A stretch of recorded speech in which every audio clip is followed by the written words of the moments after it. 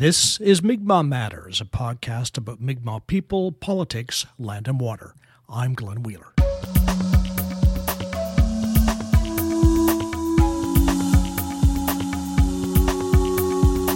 This is episode 196.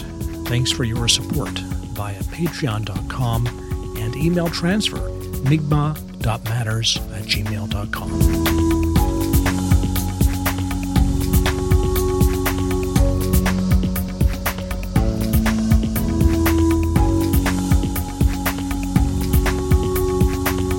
If you're hearing this before Tuesday evening, October 12th, please join us in person or on Facebook for the Mi'kmaq Matters debate of the four candidates for Chief of Qalipu First Nation. 7 p.m. Newfoundland time on Tuesday, October 12th, live from Bennett Hall, 11 West Street in downtown Corner Brook. Featuring the four candidates for Chief, Brendan Mitchell, Odell Pike, Jeff Sparks, and Peggy White. Hope to see you there. On this week's podcast, more from our forum in Stephenville on the relationship between Qalipu and the Bay St. George area of Western Newfoundland. One of the issues we discussed was the opioid crisis in the area and the inadequate response from all governments, including Qalipu. We also talked about how Stephenville has been ignored by Qalipu in favor of Corner Brook on planning for matters such as an urban reserve. You'll be hearing from Peggy White, chief of the Three Rivers Mi'kmaq Band and candidate for Qalipu Chief, Kippens Mayor Debbie Brake-Patton, Jenny Brake, candidate for Qalipu Western Vice Chief, and Stephenville Mayor Tom Rose. Peggy, what do you think are the most pressing health issues in this region in your communities? The Three Rivers community has been in the region in general. It's disturbing, the situation on the ground right now. And it's not just necessarily youth, but it is impacting youth at a vast number. Opiate epidemic, it's in every community, it's in every family. Every single person knows a cousin, a brother, a sister, someone that is dealing with drugs addiction. It's not a criminal issue, although it can be, but it's a mental health issue. Mm-hmm. So when you live in communities where there's 50% of the population is over the age of 60, and there's very few jobs, and if there are jobs, they're starvation wages. There's no facilities left in most of our communities anymore. Our area used to have the slammest baseball. They could take out the whole Bay St. George. They were great. But there's no more baseball. There's no more activities because there's it's a depressed state. And so, like all Indigenous communities across the country, our stats are similar. Our wellness index is considerably lower than most urban regions in other provinces. So for all these years, they've said it's not necessarily Indigenous, but we suffer from the same low education, low employment rates, higher drug addiction, more intersection with the criminal justice system, more intersection with child welfare. All of those stats are the same. We have a much older population, and because of that, there's not a lot of children around, so there's not a healthy balance anymore, so it's imperative that we get our kids back. For our community and for all the communities in Newfoundland, I have put in a proposal for a 60-day treatment center for addictions and mental health out our way, because you can't repair dignity and self-worth in 21 days. It just doesn't happen. You need a long-term facility, and you need to move people into a safe environment when they get out. There has to be aftercare, but it's more than just the drugs, though. It's the whole malaise and the sadness from watching communities die, from watching your children are gone, grandkids are gone, the schools are down to, in some places under 100 children, and all of those things play into effect. It's affecting mental health on a enormous scale, and I've never even heard like where senior citizens are attempting suicide. It's not heard of, and it's that sadness because our communities aren't progressing and our children are all gone. So it's a very disturbing thing that we need massive amounts of investment in moving our families home, stabilizing our communities, making sure that everyone has avail to the same mental health benefits that you would have in larger centers. We also suffer from the poverty, massive amounts of poverty. Most senior citizens are living on fixed income. They have to make decisions every month whether I eat or I heat the house. So we have to make sure that those people have adequate resources, and that's not really happening in most places. So what's the Halibu role here? Obviously, Halibu doesn't have limitless piles of money to spend on these things, and it is. Of course, non-insured health benefits do provide some mental health. There is some mental health funding you can get as an individual. Yeah, non-insured health benefits. You can get 20 sessions a year of mental health counseling, and that's fine. The non-insured benefits do cover is your medications, your prescription drugs, transportation to and from medical appointments, accommodations, meals. However, the indigenous way of life is usually natural, holistic. As a primary care practitioner, as a chiropractor, probably every day we get at least 5 calls of Halipu members wanting to know if our treatment is covered.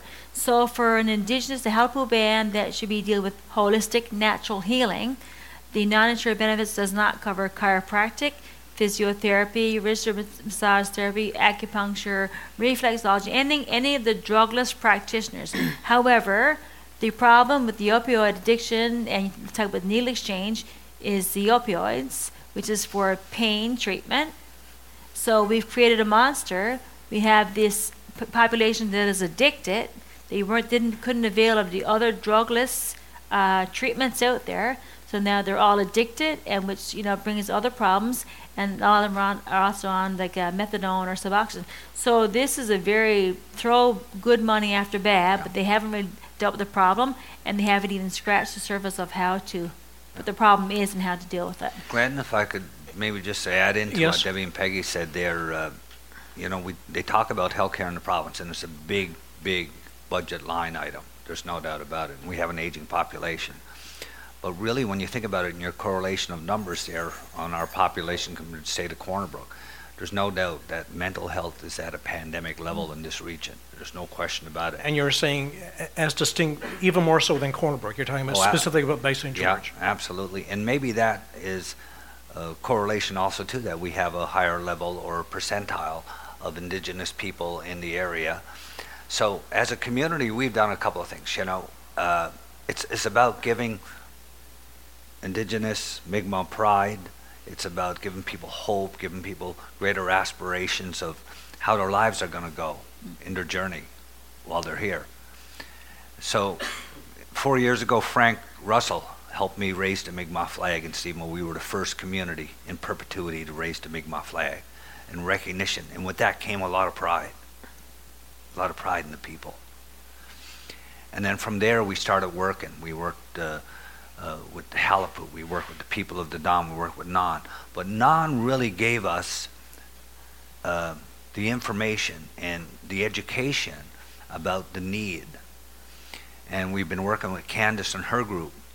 And working with that group, we identified a program to get money to build a friendship center that would have the necessary services to stem the pandemic, to help people in need. So we've got land identified through the town. We'd partner. We got the application in to the federal government, but the big part was we needed about $500,000 of operational funding. And if you couldn't prove you had that, it was challenging to get an application to move along the file.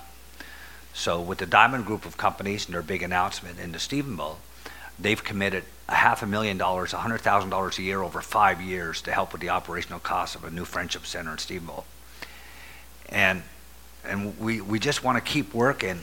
So while this is happening, we decided, and we have the framework done, and there's been some collaboration that if I'm successful on Tuesday night and being a leader in the community, we have a framework that we're going to sign a good relations treaty with our Indigenous groups, that we're going to provide scholarships, we're going to provide support, but very tangible, evidence-based parameters within that framework that's going to help. Because, reconciliation, and this, you can't correct this overnight, but you just got to keep working at it and working at it and working at it and working at it.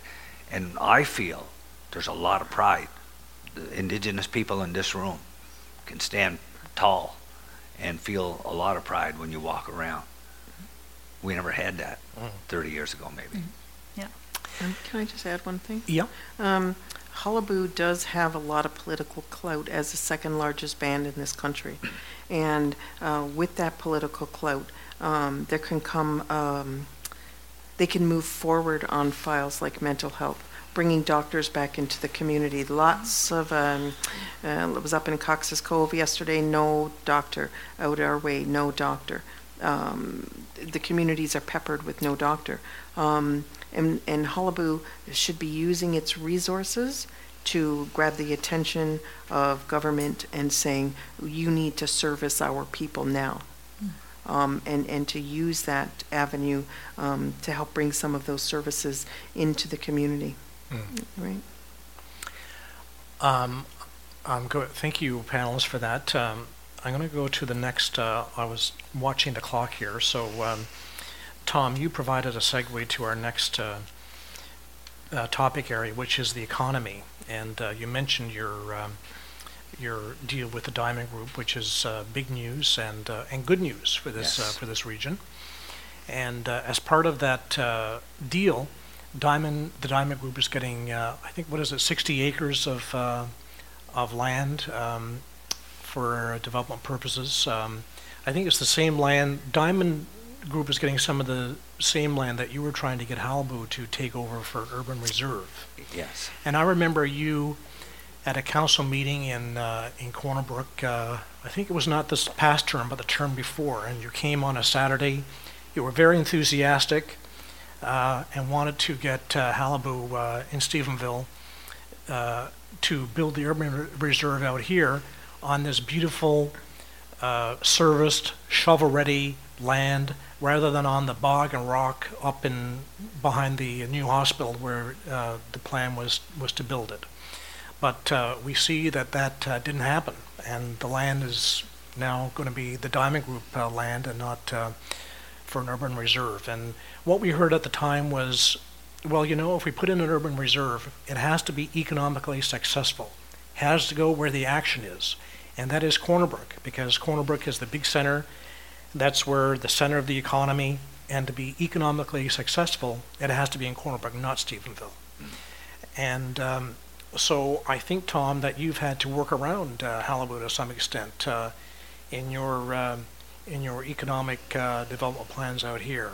What kind of partner has Hullabaloo been for you? Yeah. Well, I've tried to work as closely as I can with Hullabaloo and the Band Council, and sometimes we use our resources to make offerings. And what you talked about, I'll kind of allude to, I guess. And I'll give you an example.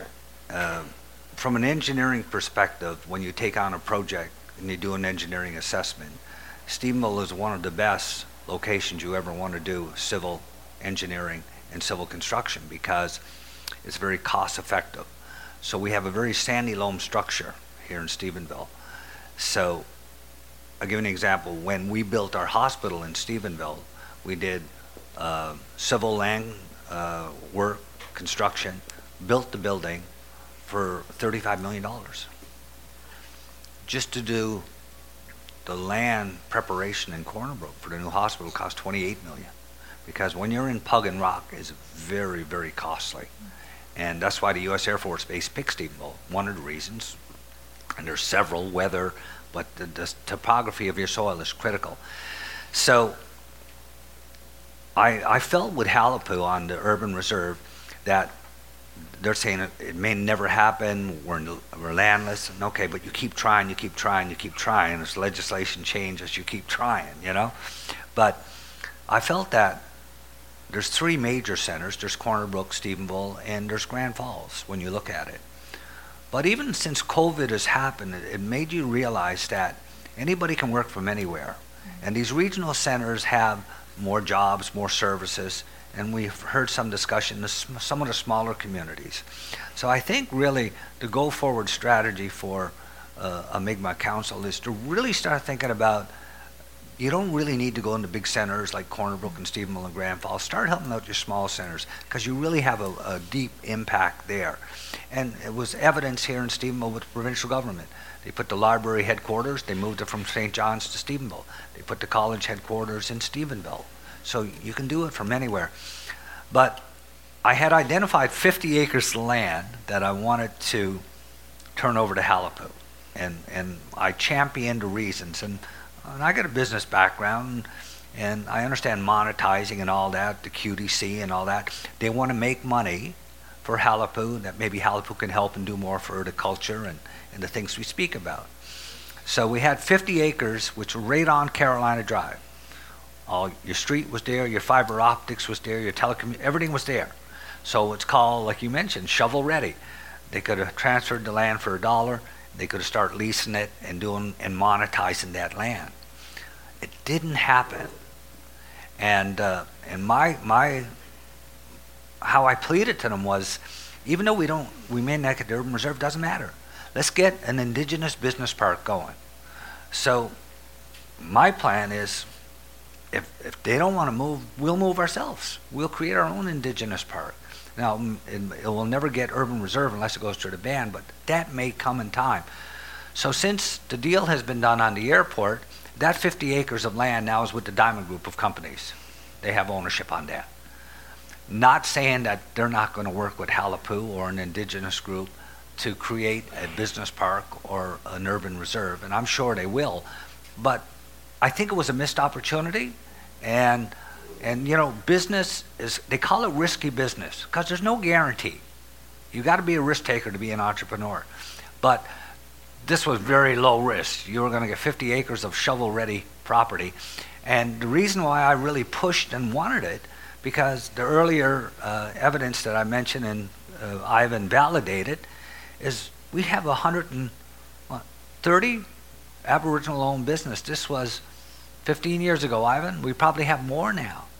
And if we can get this business park going and we can move 10 businesses in there, maybe the town of Stephenville on a good relations treaty could give a tax incentive. Because remember, why are we the lowest socioeconomic region in the province of Newfoundland?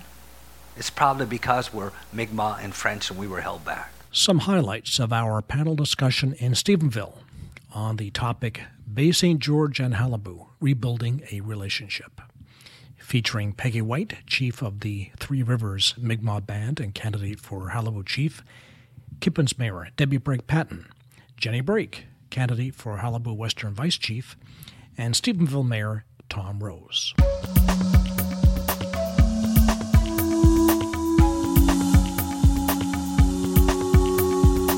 And that's it for the program. Thanks for your support via patreon.com and email transfer, mi'kmaq.matters@gmail.com. Allison Baker is the producer of Mi'kmaq Matters. Keep up on the latest Halapu election news on our Facebook page and on Twitter @Mi'kmaq Matters. I'm Glenn Wheeler, Emsit Nokama.